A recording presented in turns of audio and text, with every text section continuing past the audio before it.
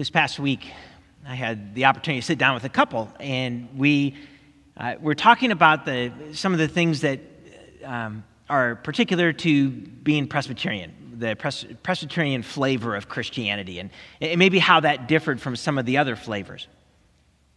And in our conversation, we brought up the five solas, these five thoughts that come to us from the time of the Reformation, but really weren't grouped together until the 20th century. The ideas of by grace alone, by faith alone, Scripture alone, Christ alone, and to the glory of God alone. This morning I want to take just two of those, by grace alone and by faith alone.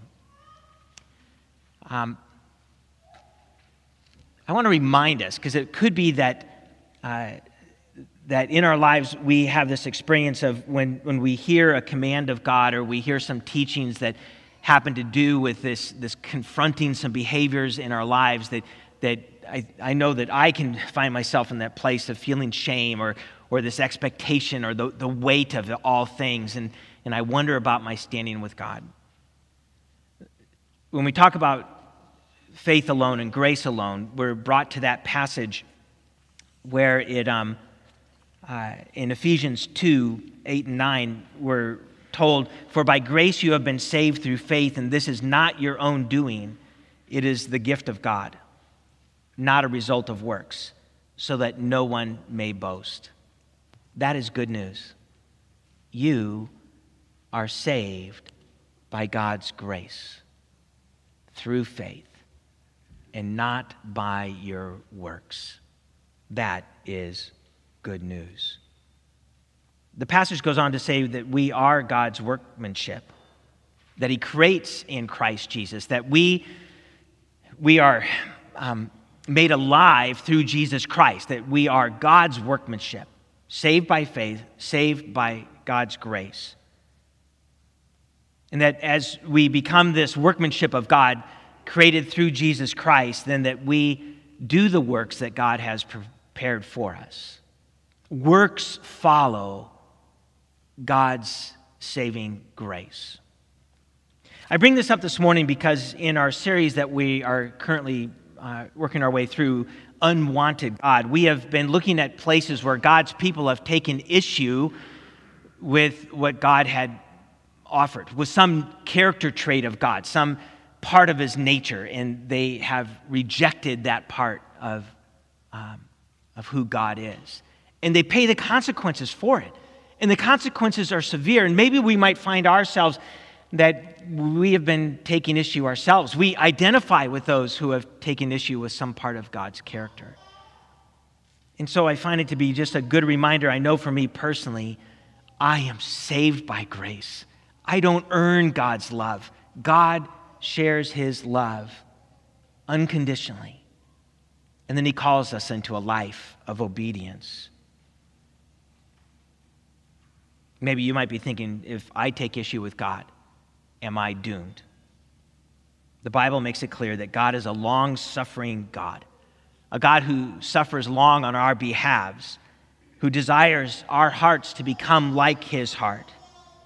I love that place in the Gospels where there was this father who desired healing for his son, and the son was overwhelmed by a demon and behaviors that would be aligned with that, and just torturous experience. And the father brings the child to the disciples, and the disciples are unable to provide the healing, and Jesus comes along and has some words, and at this one point the father says, "I believe, help me in my unbelief."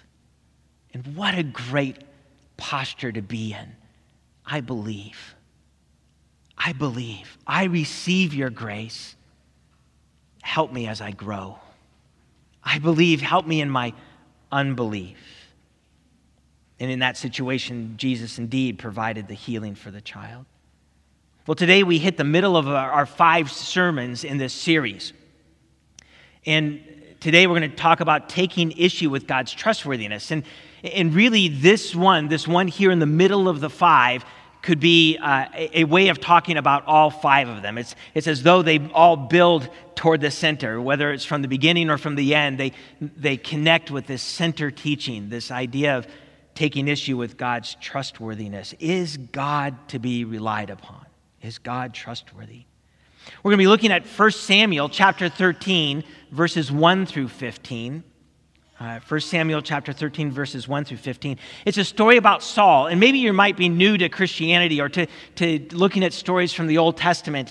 And Saul is this, he was the first king of Israel. There's a long story behind it. We won't get into all the story, but God relented and gave his people a king, and Saul was that first king. If you look up Saul in the New Bible Dictionary, you will find this statement about Saul very early on. One of the most pathetic of all God's chosen servants. Ouch. Ouch. God chose him to be king. And in some ways, he looked the part and acted the part. But it turns out he went against God's word. And the one we're going to be looking at today, it's the first of three occasions where Saul chose not to trust in God. Let's take a look at it. 1 Samuel chapter 13, verses 1 through 15. Hear the word of God. Saul lived for 1 year and then became king. And when he had reigned for 2 years over Israel, Saul chose 3,000 men of Israel. 2,000 were with Saul in Michmash and the hill country of Bethel, and 1,000 were with Jonathan in Gibeah of Benjamin. The rest of the people he sent home, every man to his tent. Jonathan defeated the garrison of the Philistines that was at Geba, and the Philistines heard of it. And Saul blew the trumpet throughout all the land, saying, "Let the Hebrews hear." And all Israel heard it and said that Saul had defeated the garrison of the Philistines, and also that Israel had become a stench to the Philistines. And the people were called out to join Saul at Gilgal. And the Philistines mustered to fight with Israel 30,000 chariots and 6,000 horsemen and troops, like the sand on the seashore in multitude. They came up and encamped in Michmash to the east of Bethaven. When the men of Israel saw that they were in trouble, for the people were hard pressed, the people hid themselves in caves and in holes and in rocks and in tombs and in cisterns. And some Hebrews crossed the fords of the Jordan to the land of Gad and Gilead. Saul was still at Gilgal, and all the people followed him trembling. He waited 7 days, the time appointed by Samuel, but Samuel did not come to Gilgal, and the people were scattering from him. So Saul said, "Bring the burnt offering here to me, and the peace offerings." And he offered the burnt offering. As soon as he had finished offering the burnt offering, behold, Samuel came, and Saul went out to meet him and greet him. Samuel said, "What have you done?" And Saul said, "When I saw that the people were scattering from me, and that you did not come within the days appointed, and that the Philistines had mustered at Michmash, I said, 'Now the Philistines will come down against me at Gilgal, and I have not sought the favor of the Lord.' So I forced myself and offered the burnt offering." And Samuel said to Saul, "You have done foolishly. You have not kept the command of the Lord your God with which he commanded you.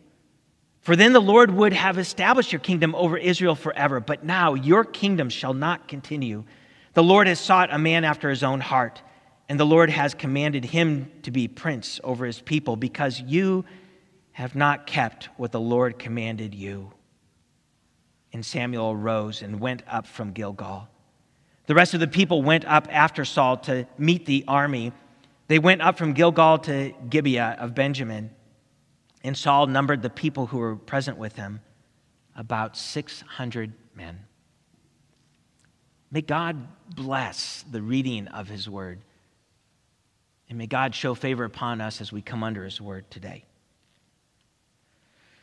If it helps you to think through our time together, we're going to spend a little time talking about Saul. We'll spend a little time talking about God. We'll spend a little time talking about us. Saul, God, and us. Saul, God, and us. Before we get to Saul, in a time In fact, can you think of a time where on the one hand, you knew that you had a clear teaching of God, like a clear command of God that in the Bible, it's printed right there, it's affirmed by the church, that here's a clear teaching of God. And yet you found yourself in a situation that to follow through on that teaching might expose you to some kind of harm, some kind of frustration or suffering or loss. And you found yourself in that crucible moment, and you're wondering, on the one hand, I've got the Word of God, the clear teaching of Scripture. Am I to trust the God behind this? Because on the other hand, when I look around and everything I see with my eyes and hear with my ears and feel in my heart says just the opposite. Well, such a time is what Saul found himself in. When we get to our passage, we find that the first part of it is a tale of two paragraphs. We have verses 1 through 4 and then verses 5 through 7. Let's jump into 1 through 4. What we see at the very beginning is a problem with Scripture. It's actually, if you compared some translations, there's a big difference between how this passage is interpreted. In the ESV, it reads this way: Saul lived for 1 year, reigned for 2 years. The NIV translates it, Saul was 30 years old, but 30 is in brackets, and reigned 40 hyphen in brackets 2 years. And in the NRSV, Saul was ... years old, and reigned ... and 2 years. So what's going on here? Well, there's actually probably, and I think someone else referred to it this way, but there's a real courage with the NRSV to be able to translate it this way, because we're left wondering. The words are we struggle with the way that this text happens to translate. In fact, the Septuagint lacks, the Greek version of the Old Testament lacks verse 1. And so we're trying to make sense of it. Here's why I mentioned it this morning, is because transparency is important. That for us to be able to open up the passage and be able to speak truthfully about it, if we're going to talk about trust, we want to make sure that we're open to receiving what's been put before us. And this is one of those verses where the original text, we're struggling to interpret that rightly. And we can see the range between those three different versions. Then we move on, and we quickly find that there are these strange towns that are mentioned. It's not Galesburg and Washington and Morton and Havana. Instead, we're looking at places like Gibeah and Michmash and Geba and Bethaven and Gilgal, and I'm pretty sure I mispronounced every single one of them. So I thought I'd throw this map up on the screen, and you can see all the names there and the location, and follow those arrows, and it's as clear as can be. In other words, we're not going to spend a lot of time about the towns and all the movements that went on around, but if you want, there are resources you can explore that on our own. That's not for our time today. Here's what we do get in that first paragraph. Victory. Victory. Saul's son Jonathan, he attacks a garrison of the Philistines and he wins. They take it over. There is victory. And the people throughout the land celebrate this. The good news has been announced. Something to celebrate. Victory. But then there's that one line in verse 4 that says, and also that Israel had become a stench to the Philistines. Oh no. It's one of those times where it's victory and good news, but it's followed by an oh Jesus help me moment. Well, back then it wouldn't have been oh Jesus, it would have been oh Lord God. And I'm sure that we've had those times too, where everything seems like it's going right and then it all falls apart and everything seems like it's going wrong. Where we experience the height of achievement only to fall to the valley of failure. To know the joy of victory and then the sorrow of defeat. Maybe we sense that, yes, we're in it to win it. But then circumstances change and we go, let's get out of it before we lose it all. When we move on to the next paragraph, even though there was victory up in the top and there was that hint of something that may be troubling, we find in the second paragraph, it's all about the trouble. In verses 5 through 7, we read these words, "And the Philistines mustered or gathered to fight with Israel, 30,000 chariots and 6,000 horsemen and troops." There's a bit of exaggeration taking place here, underscoring just how large the Philistine threat was. And here we have the Israelites' reaction. They hid themselves in caves and in holes and in rocks and in tombs and in cisterns.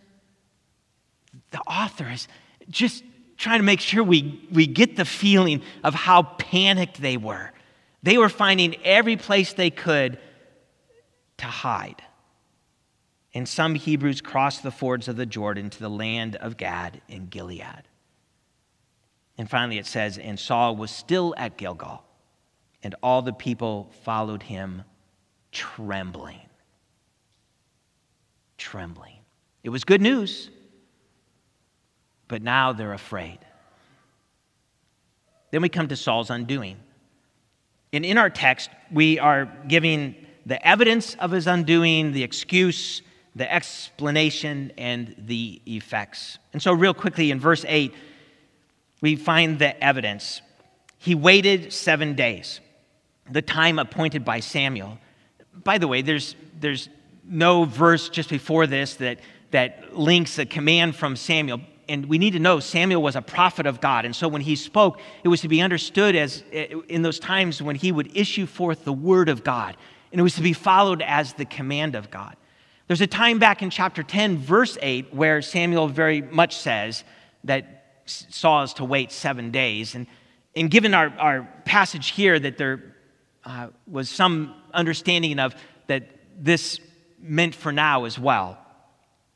He waited 7 days, the time appointed by Samuel. But Samuel did not come to Gilgal, and the people were scattering from him.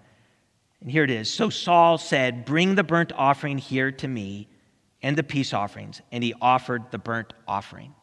There's the evidence. Some scholars will point out that, the thing that Saul really blew here was that he was not a priest and he was not to offer the offering because he was not the priest. And others will underscore, well, it's because he didn't follow the word of God given through Samuel about wait until I come. Whatever it is, whichever those it might be, or both, that we don't find Saul arguing this point. It's the evidence. He'll stipulate to it. But then we experience his excuse. After verse 10, where Samuel arrives, we find in verse 11, Samuel says, "What have you done?"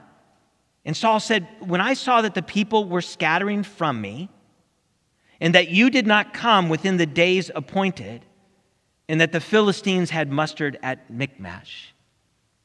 In other words, I was afraid. Here's my excuse. Look around. Look at what I see. I saw that all my troops were leaving, and you weren't here. And I saw the threat that the Philistines posed. And then he gives an explanation in verse 12.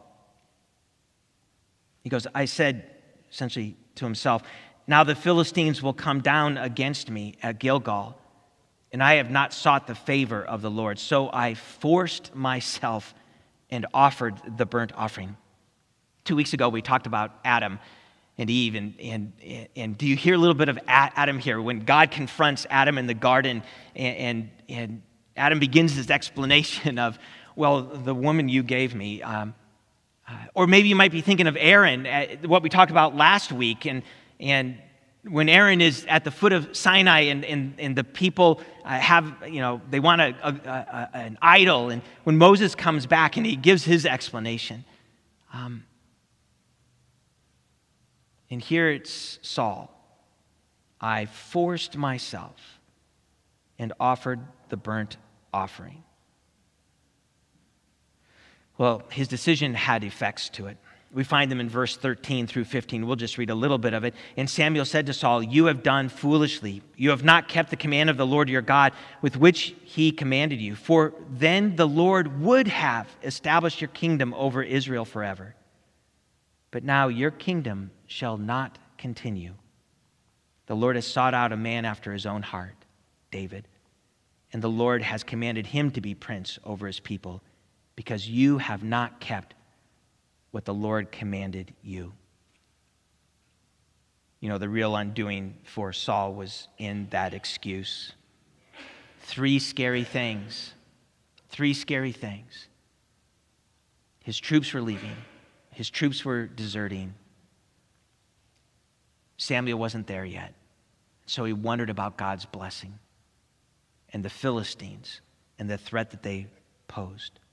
So there he stands in that situation, and he has this experience of fear. I don't have the troops. I don't yet have the blessing of God, and I have the Philistines before me. And a choice needs to be made. Do I trust God and his promises? Do I trust the God who speaks through Samuel? Do I trust God's word for this moment? Or do I take matters into my own hands? Do I trust God, or do I give out to fear? I want to pause here for just a second. There was a phrase that came into a lot of use during the pandemic, faith over fear. And I want to make a distinction that we're not just talking about faith over fear here in the broader sense. So it can be sometimes a very dangerous line when we say faith over fear. In this situation, it is very much tied to what God has revealed, what God has said, what God has commanded. And so in a time like that, when we have faith in God who has commanded these things, and we have fear about something else, then it's a distinction of faith overcoming our fear. There can be other times in life when we don't want to use a term like that, because someone could also say, how about wisdom over foolishness?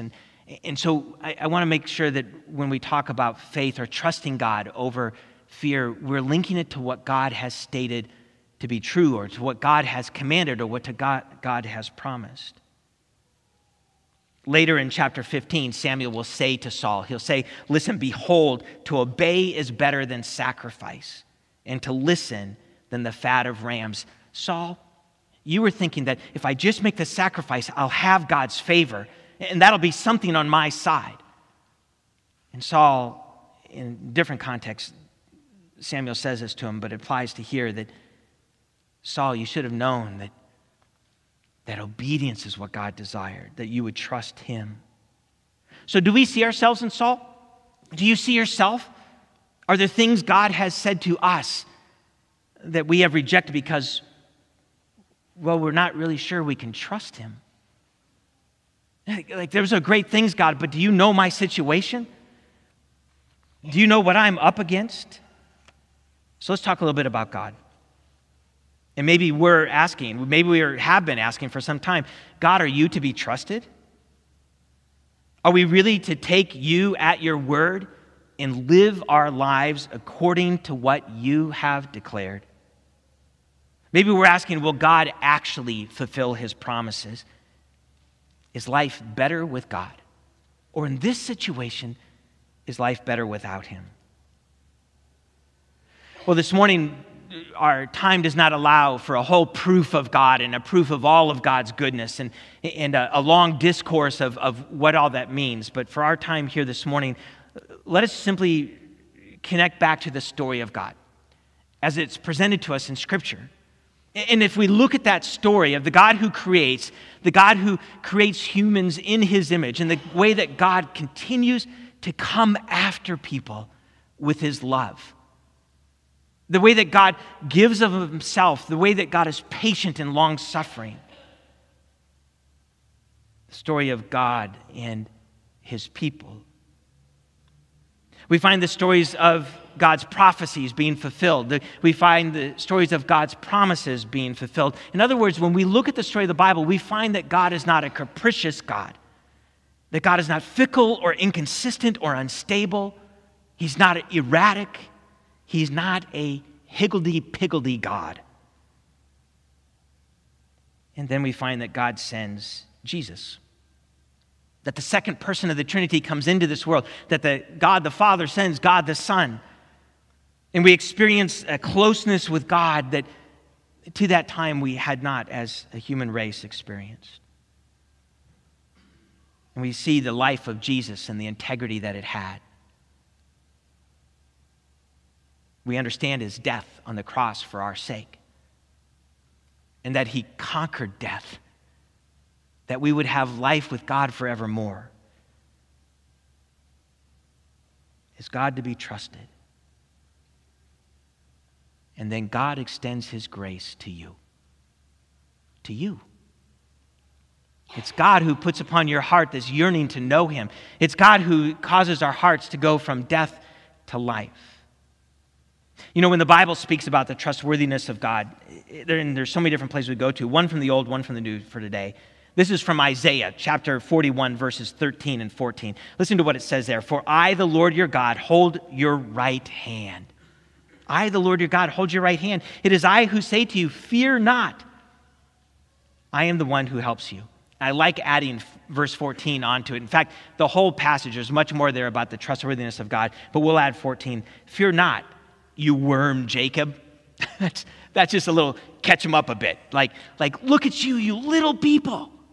You little people. Fear not, you little people, you men of Israel. I am the Lord who helps you, declares the Lord. Your Redeemer is the Holy One of Israel. When we jump to the New Testament, one of the places that underscores the trustworthiness of God is this passage in 2 Corinthians that Paul's making an argument to substantiate himself, and he does it from the greater to the lesser.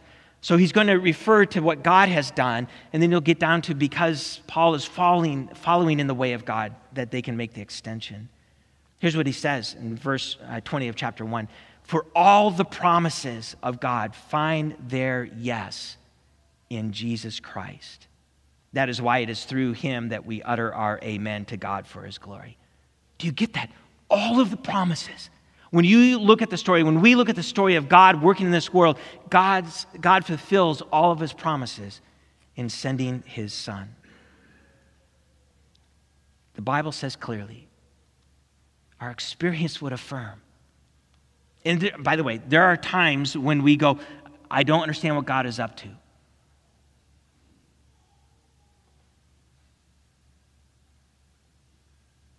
But it would affirm that God is indeed trustworthy. And so there's a choice. There's a choice. Do we receive that salvation by grace through faith, and then do we live our lives out of the workmanship created in Christ Jesus for those good works? The Bible makes it clear that we're not to be fence straddlers, to think that we can live for God because of salvation and then yet live for ourselves because we're not sure. We can't serve two gods.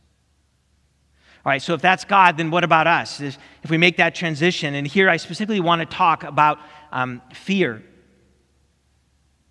because that's the context that we find Saul in. And in Merriam-Webster, I love their definition of fear, good old Merriam-Webster. It says that fear is an unpleasant, often strong emotion caused by anticipation or awareness of danger. I love how clinical that is. Excuse me, I'm experiencing an unpleasant, often strong emotion caused by anticipation or awareness of some impending danger. In other words, ah! Now we know that there are extreme, maybe even irrational fears. If you go on to, I think it's a website, I think it's fears.net or some name like that, but I love that there's a website just given to fears. But they list as the world's top 10 irrational fears: holes, flying, germs, small places, thunder and lightning. Number 5, dogs. Number 4, open spaces. 3, heights. 2, snakes. Number 1, anybody? Public speaking. Yeah, that's right. Let's switch places. Ah! Danger. Spiders. Arachnophobia. All right, if those are the extreme or the irrational fears, I think there are some real common fears, especially as followers of God, that we experience, that I think Saul experienced. There's the fear of suffering. God, I get it. I get what you say. I get what you've made clear to us. But in this moment, I wonder if I live according to what you've made clear, if I trust you, what's going to happen to me? And we're afraid. In some places in this world, we could be physically harmed for trusting God. We can be emotionally harmed. We can have our reputations injured. We can have something happen to our financial security if we follow the teachings of God. At least the financial security that we've come to depend on according to the ways of the world. We can have the fear of missing out. We kind of have the thing of, well, I trust God, but what if it really doesn't turn out to be true? Or what if Christianity turns out to be just another religion in this world? And I don't want to miss out on all these other things that I could have done. So I'll kind of go in on God enough, I think enough, I hope enough, but I don't want to miss out on these other things. I fear missing out. So I'm going to try and hold these two worlds together as if that were possible. I think we also fear letting someone else be in charge. You know, God, if I trust you and trust your words to us, if I let you be in charge of my life, will I live the kind of life I want to live? And I don't know if I want you to be in charge. I fear someone else being in charge of my life. So if those, maybe you've experienced some of those, I know I have. I know those very thoughts, they come to me quite easy because I know I've experienced them. And maybe you have too. So how do we move forward? Thankfully, there absolutely is a way forward. There's a set of verses that we've talked about a whole bunch of times in here. Matthew 11, 28 through 30. This wonderful invitation from Jesus. He lays out a way forward for us. The first of it would be get to know God. Let me read the whole of the thing first. Come to me, all who labor and are heavy laden, and I will give you rest. Take my yoke upon you and learn from me, for I am gentle and lowly in heart, and you will find rest for your souls. For my yoke is easy and my burden is light. And so for us to know that we can get to know God, Jesus says, come to me, learn from me. God in the flesh welcomes us. The risen Lord calls out to us, come to me, learn from me. If we want to build this trust relationship, we can get to know God, and we can get to know his story in this world, and we can get to know his character, and we can learn from him. So we spend time in the Bible and small group discussions and in prayer and in fellowship, and we receive encouragement from one another. We sharpen one another. We have this experience of getting to know the Lord. The second thing we can do is receive what God wants to give us. We can receive what God wants to give us. Jesus said, I will give you rest. You will find rest. Paul talks about it in terms of the peace that passes all understanding. That God wants to free us from this massive, chaotic, expectation-filled, shame-filled world. And he wants us to be able to make up our home inside of his forgiveness and his grace and his love and his protection. So we can receive what God wants to give us, peace and forgiveness and love and his spirit and his very presence. And thirdly, we can take on the yoke of Christ. In the midst of our fears, what we can do is be very pragmatic about it and take on the yoke of Christ, that we take Jesus' teachings. And here's what he says, take my yoke. My yoke is easy. Now, just again, as transparency, we ought to be transparent here. Jesus also said in Matthew 7, verses 13 through 14, he said this, enter by the narrow gate, for the gate is wide and the way is easy that leads to destruction. And those who enter are many. For the gate is narrow and the way is hard that leads to life, and those who find it are few. In other words, he says, listen, I know that if you trust God and follow the way that I'm presenting to you, the world's going to reject you because it's counterculture and it can be hard. But when he describes his own way, he goes, listen, compared to that, compared to the way of the world, what I give you is rest.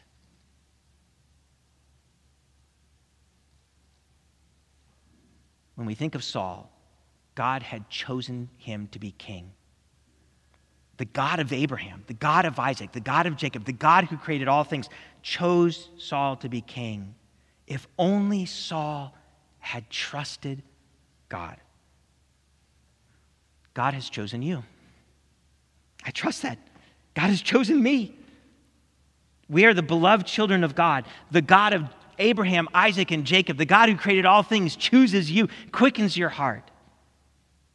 And so let us together choose to trust him. Whatever we might fear that stands in our own version of Michmash, let us know that God is greater. And together, let's choose him. Let's trust God. Let's pray. Father, you know the journey each one of us has in terms of trusting you. You know how we, to whatever degree, we've been like Saul, that in our situation, whatever our crucible moments are, and God, there are times when we have chosen not to trust you. I know I have. And we seek your forgiveness. Would you find in us a heart like David's? Would you find in us a heart that wants to return to you and to say, yes, Father, to receive your forgiveness and then to live in your way, to trust you, to take your word, to trust your word. And no matter who stands on Michmash, no matter how big the foe might be, that you would find an obedience in us because we find you trustworthy. Thank you, God. We pray this in Christ's name. Amen.